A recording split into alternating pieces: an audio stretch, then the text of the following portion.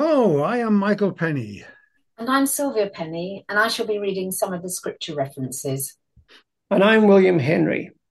In this podcast, we're going to explore what happened when Jesus arrived in Jerusalem. As he approached the city, coming from Jericho through Bethany over the Mount of Olives, he sent two of his disciples on a very special task. Go to the village ahead of you, and as you enter it, you will find a colt tied there, which no one has ever ridden. Untie it and bring it to here. If anyone asks you, why are you untying it? Tell him the Lord needs it. And that's in Luke 19:31. And that's exactly what happened, wasn't it? They found the colt. Someone asked them that question.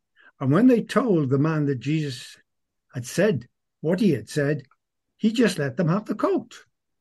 So do you think that was another example of Jesus' powers, or do you think he set it up in advance? Oh, no way of knowing, really. But one thing is clear: the taking of the colt was an important element of what Jesus was about to do, to ride into Jerusalem. Yeah, it really must have been an amazing sight, mustn't it? Jesus riding into Jerusalem on a donkey. Oh, yeah. And there was obviously quite a crowd. If we read in Matthew and Mark's gospel, both of those suggest that he had a crowd surrounding him as he was leaving Jericho. And they probably picked up more people on the way to Jerusalem, as everyone was going to Jerusalem for the Passover festival. Luke tells us what happened in chapter 19, verses 36 to 37. As he went along, people spread their cloaks on the road. When he came near the place where the road goes down the Mount of Olives, the whole crowd of disciples began joyfully to praise God in loud voices for all the miracles they had seen. But what was the point of riding into Jerusalem on a donkey of all things? Actually, Luke doesn't tell us, but thankfully, Matthew explains. This took place to fulfill what was spoken through the prophet. Say to the daughter of Zion, see, your king comes to you, gentle and riding on a donkey, on a colt, the foal of a donkey. And that's in Matthew 21, verses 4 to 5. Yeah, that quotation comes from Zechariah chapter 9. So Jesus did this deliberately to fulfill a prophecy that had been made in the Old Testament about something that Israel's king would do. Exactly. But you know, there is also an interesting parallel with Solomon, David's son. What, in what way? Well, when David announced Solomon was to be the next king, he set Solomon on his own mule and had him ride before the people. So there you've got a son of David riding on a mule, and here we have the son of David riding on a donkey. So do you think the people saw the parallel between the two? Well, I don't know, really, maybe. But I think the focus is really on Zechariah 9 because Matthew refers to that passage. Yeah, besides, Zechariah lived sometime after David and Solomon, so David obviously didn't do that to fulfill Zechariah. That's true. That's true. Anyway, let's see what the crowd were shouting. There were a whole range of things they were shouting, and we need to look at all four Gospels to get the full picture. Hosanna to the Son of David. Blessed is he who comes in the name of the Lord.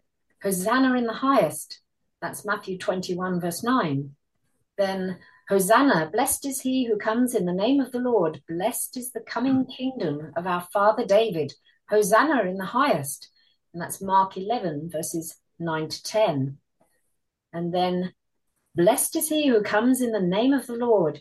Peace in heaven and glory in the highest. And that's Luke 19, verse 38. And then lastly, Hosanna, blessed is he who comes in the name of the Lord. Blessed is the King of Israel. And that's John 12, verse 13.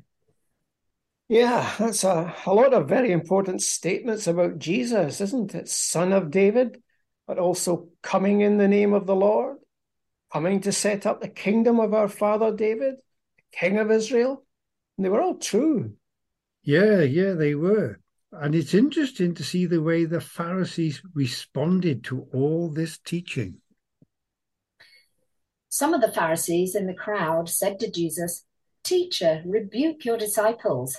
That's in Luke 19, verse 39.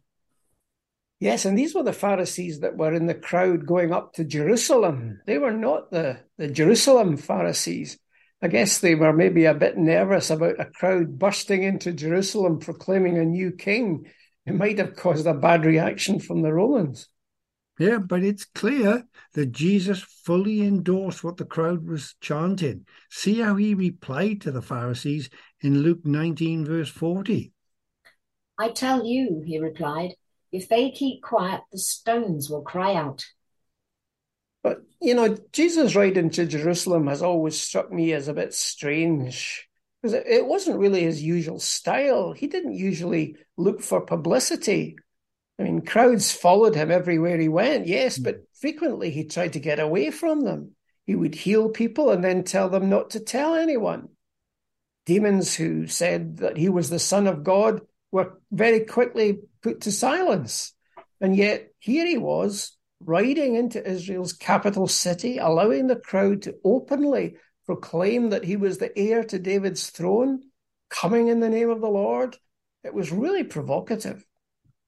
Yeah, it was. But I think the times had changed. Jesus knew he was in the final stage of his ministry. I think his concern had been that the people had a wrong view of what the Christ, their Messiah, David's heir, was going to be like. Yeah, I think so. Yeah, it did, didn't it? I think they assumed he would be a military hero who would liberate them from the Romans. If they had tried to make him king by force, as we know they wanted to do at one time, at least one time, then it could have scuppered his real ministry and brought disaster on the people. Yeah, but now, as he's approaching the end game, he knew that he only had a week to go before he was to be sacrificed as the Passover lamb. And probably he no longer felt the need to keep quiet about his true identity. Yeah, you could be right there, yeah.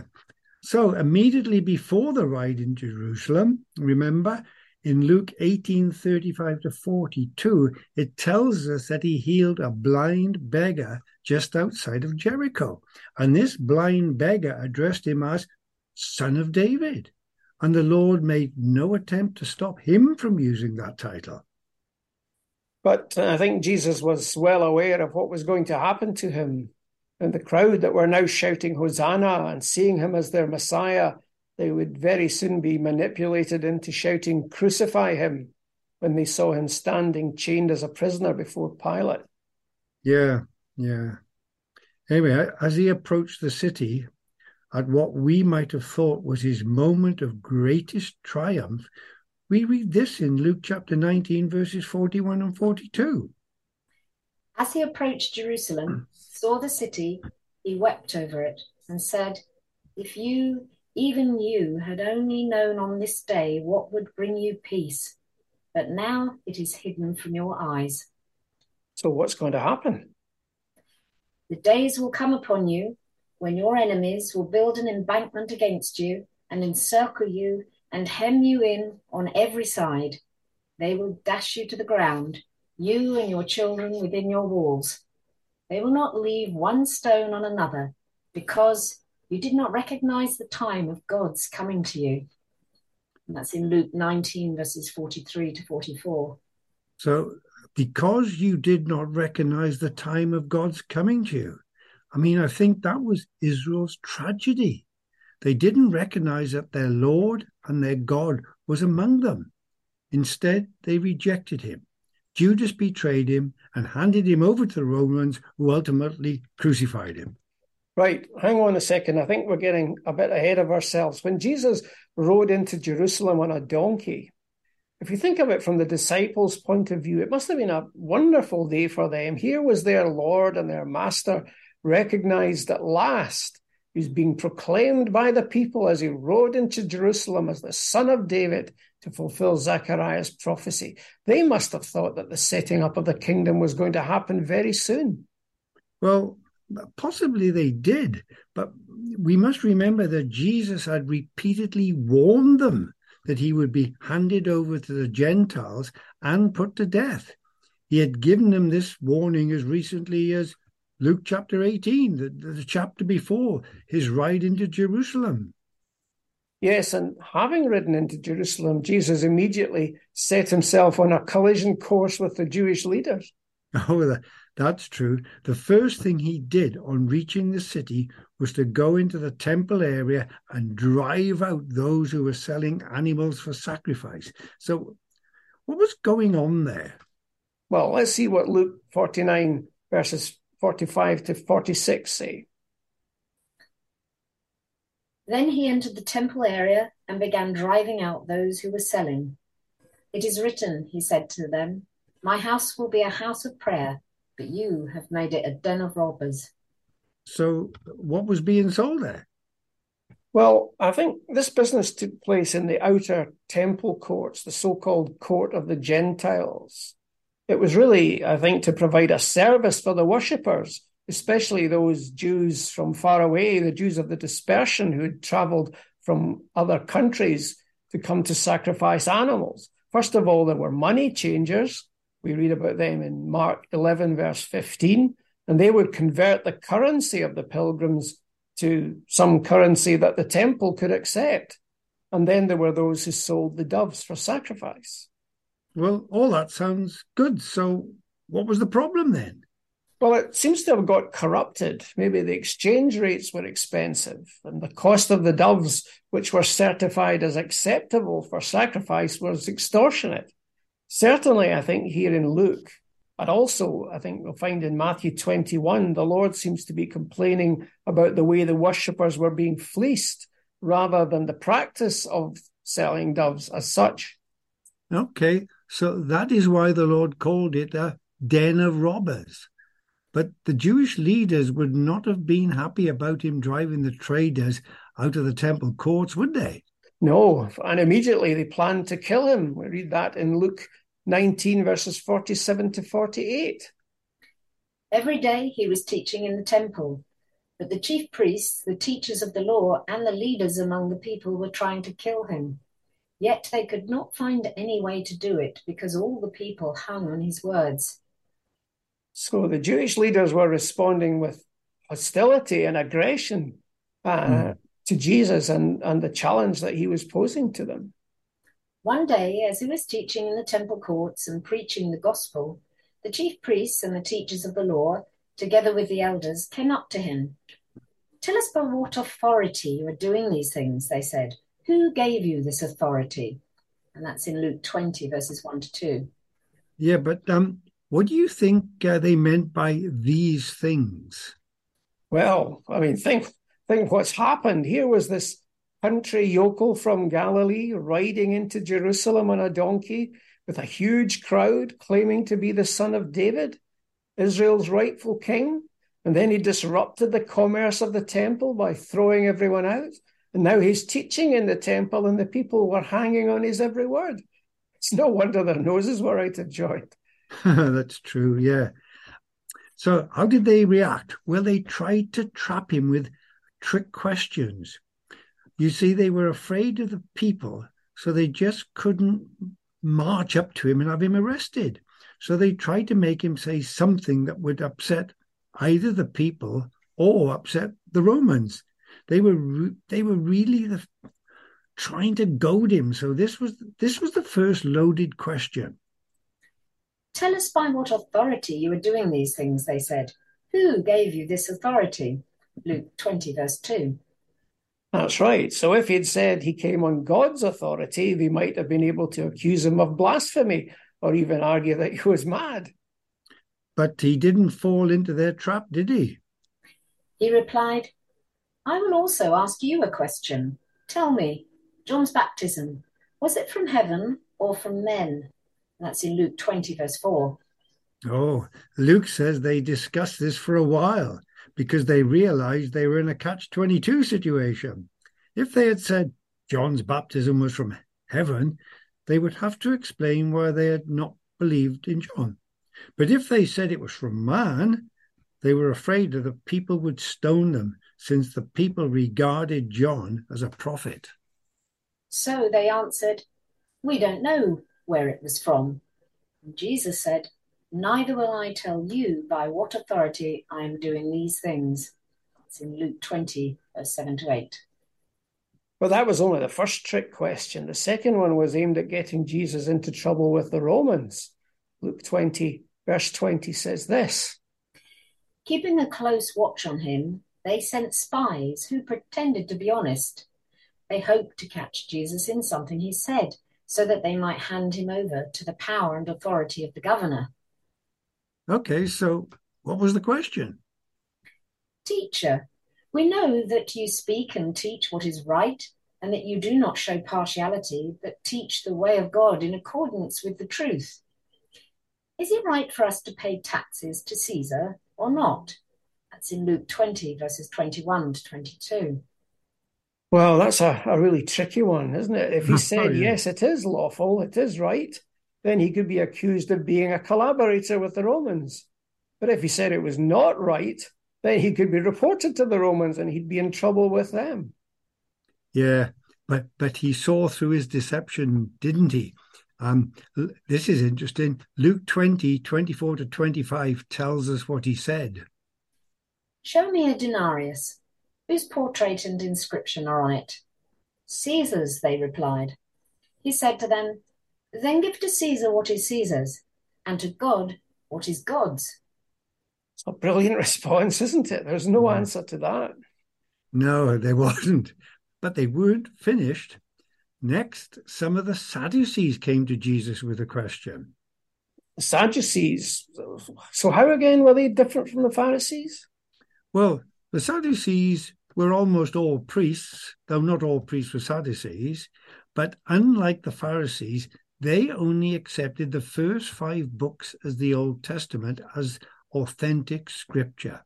And perhaps most significantly, they didn't believe in the resurrection of the dead. This life was it. There was no life after death. They didn't believe in the resurrection of the dead like most of the Jews did, didn't they? No, they didn't. And Luke says this in chapter 20, verse 27. Yeah, that's right. So the Sadducees came up with a fantastic scenario based on Moses' rule. And this rule stated that if a man dies childless, his brother, if he has one, should marry his widow. Now listen to this. Now there were 7 brothers. The first one married a woman and died childless. The second and then the third married her, and in the same way the 7 died, leaving no children. Finally, the woman died too. Now then, at the resurrection, whose wife will she be, since the 7 were married to her? It's in Luke 20, verses 29 to 33. What a situation. I don't think I'd like to share my wife with 6 other guys, not even in resurrection. Me neither will. No, most definitely not. Anyway, see how Jesus responded to that. The people of this age marry and are given in marriage, but those who are considered worthy of taking part in that age and in the resurrection of the dead will neither marry nor be given in marriage, and they can no longer die, for they are like the angels. They are God's children, since they are children of the resurrection. And that's in Luke 20, verses 34 to 36. Right. So life in resurrection is not just a continuation of this life with all the problems removed. It's going to be something very, very different. Oh, yeah, very different. Anyway, the Lord wasn't finished. He had something more to say to the Sadducees, about the reality of resurrection. And he did this by pointing to the book of Exodus, which was one of the books that the Sadducees revered. But in the account of the bush, even Moses showed that the dead rise, for he calls the Lord the God of Abraham and the God of Isaac and the God of Jacob. He is not the God of the dead, but of the living, for to him all are alive. And that's in Luke 20, verses 37 to 38. Yeah, that's quite a strange argument, isn't it? I mean, when God spoke to Moses out of the burning bush in Exodus chapter 3, he introduced himself to Moses as the God of Abraham, Isaac, and Jacob. But surely they were all dead. So how can that prove that he's the God of the living? Well, unlike us, God is not limited by time. See how Luke says there, for to him all are alive. God entered a covenant relationship with Abraham, Isaac, and Jacob. And long after their deaths, he sees them as alive because they will be resurrected and will live with him in glory. The argument wouldn't hold if there was no resurrection. Right. And no doubt the Pharisees and the teachers of the law who did believe in the resurrection were delighted to hear him answer the Sadducees as well as he did. Oh, yeah. See what Luke tells us here. Some of the teachers of the law responded, "Well said, teacher." And no one dared to ask him any more questions. It's in Luke 20, verses 39 to 40. Well, maybe they'd nothing more to ask him, but he still had plenty to tell them. In verses 9 to 19 of Luke chapter 20, Jesus tells the parable of the tenants. Yeah, and this parable occurs in Matthew, Mark, and Luke, and it comes immediately after Jesus had his authority question. The details of the story are rather unrealistic, but as we've discussed in earlier podcasts in this series, this was a technique Jesus frequently used to make a parable more memorable. Yeah, that's right. The basic story is about the owner of a vineyard who rented it out to some tenant farmers and went away. And sometime later, he sent a servant to collect some of the fruit, but the tenants beat him and sent him away empty-handed. Eventually, he sent 3 servants, and they ill-treated all of them in the same way. So presumably, at this point, any sensible owner would send in his army.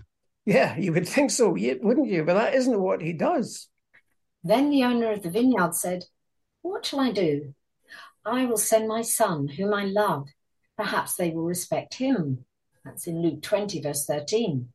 Oh, I don't think this is going to end too well, is it? But when the tenants saw him, they talked the matter over. "This is the heir," they said. "Let's kill him, and the inheritance will be ours." And so they threw him out of the vineyard and killed him. That's in Luke 20, verses 14 to 15. Yeah, and it's only at that point that the vineyard owner takes action. What will the owner of the vineyard do to them? He will come and kill those tenants and give the vineyard to others. That's in Luke 20, verses 15 to 16.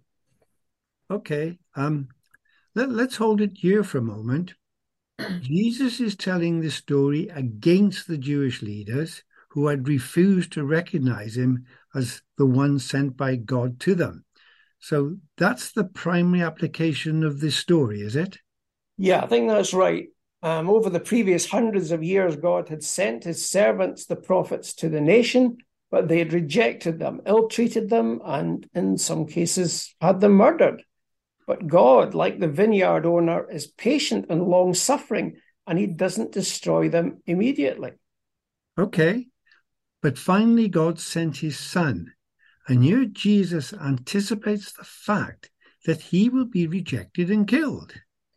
Yes, the warning's there for them, isn't it? The vineyard will be given to others. Okay, but who are the others, do you think? Well, it's difficult to tell, isn't it? The Lord had frequently condemned this faithless generation of Israel who would bear the penalty for all the rejection of God's messengers down through history. I mean, for example, in Matthew 23, verses 32 to 36, Jesus says this: "Upon you will come all the righteous blood that has been shed on earth, from the blood of righteous Abel to the blood of Zechariah, son of Berechiah, whom you murdered between the temple and the altar. I tell you the truth, all this will come upon this generation." So the implication, I think, is that the other tenants are a generation of Israelite leadership who would respond. Israelite leadership? So you don't think that the others meant the Gentiles? No, I don't. A vineyard is used in the Old Testament as a picture of Israel. For example, in Isaiah chapter 5 tells a similar parable about a man who planted a vineyard, but unfortunately it only bore bad fruit. In that chapter, the prophet predicts destruction for the vineyard. And in verse 7 of Isaiah 5, he says this: The vineyard of the Lord Almighty is the house of Israel, and the men of Judah are the garden of his delight. So if I have this right, the vineyard is the nation of Israel, and the tenants of the vineyard are the Jewish leaders. Yeah, exactly. The common people don't really feature in Jesus' parable. It's told against the leaders, and Jesus is warning them that they will be replaced by more worthy tenants, if you like. See the way this section of Luke 20 ends here in verse 19. The teachers of the law and the chief priests looked for a way to arrest him immediately because they knew he'd spoken this parable against them, but they were afraid of the people. Okay, right. But so the vineyard represents, the nation of Israel, and the tenants are the leaders. But there's another symbol that Jesus brings out in this section, and that's the picture of a stone rejected by the builders. In Luke chapter 20, verse 17, he quotes from Psalm 118, verse 22. Jesus looked directly at them and asked, "Then what is the meaning of that which is written? The stone the builders rejected has become the capstone or the cornerstone." Yeah, the picture there is of a stone which initially was rejected by the builders as worthless, but subsequently was discovered to be the key to the whole structure. So presumably Jesus was referring to himself there. Oh, yes, no doubt. And this imagery was picked up by Peter in his letter in 1 Peter 2, verses 4 and 7. And it was also picked up by Paul in Ephesians 2:20. In fact, in one of his sermons after Pentecost, Peter accused the Jews directly by saying the following. "This Jesus is the stone that was rejected by you builders, which has become the cornerstone." That's in Acts 4, verse 11. Yeah, but in Luke chapter 20, Jesus doesn't talk about the stone fitting into a building, does he? He talks about the destructive power of the stone. "Everyone who falls on that stone will be broken to pieces, but he on whom it falls will be crushed." And that's in Luke 20, verse 18. So is there anything about that in the Old Testament? Yeah, I think so.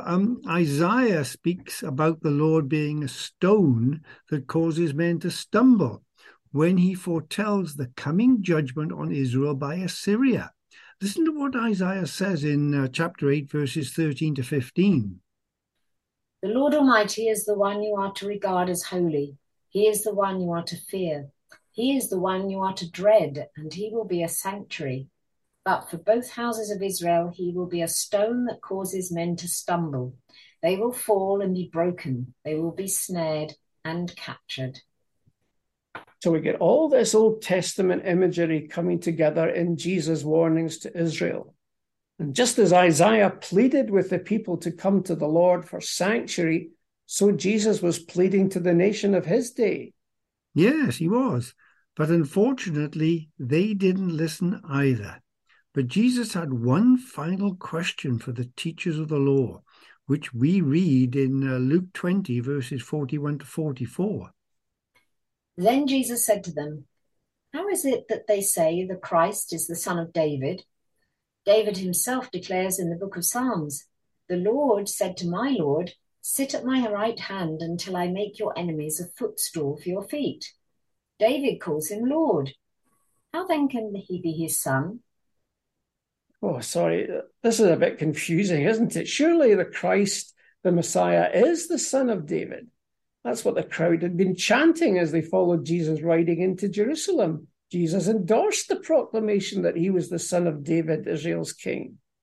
Yeah, that's right. He is the son of David. So what's the point of the question? Is it just a funny riddle to wind up the Pharisees? No, there's more to it than that, I think. He was trying to get them to think more deeply about the true nature of their Messiah as the son of David. Well, the son of David was Solomon, as we mentioned him earlier, and he was a wise king and the nation prospered under his rule. Yeah, but if the Jews thought that the Messiah was to be a son of David in the same mold as Solomon, they were seriously wrong.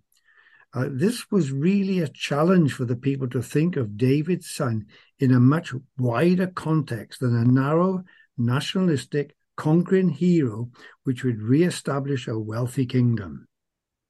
So Jesus finished speaking to the Jewish leaders, and he moved on. He turns away from the crowd and spoke directly to his disciples at that point, though it's clear that the crowd was listening. And he warned them, the disciples, against the teachers of the law because they loved to parade around in rich robes and to be greeted and esteemed everywhere they went. This is what he said in Luke 20, verse 47. They devour widows' houses and for a show make lengthy prayers. Such men will be punished most severely. Oh, wow. You can see why the Pharisees and teachers of the law must have been furious after that. There was no way back for Jesus after that, was there? No, that's right. Luke only reports Jesus' words briefly in a few verses. I mean, that's not what Luke records, isn't everything he said.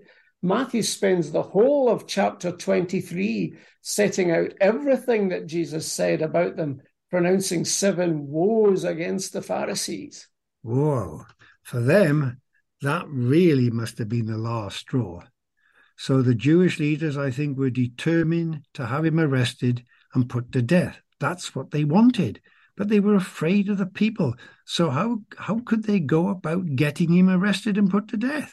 Well, their big chance came when Judas decided to betray Jesus. And that's where we'll pick up the story next time. So thanks very much for listening.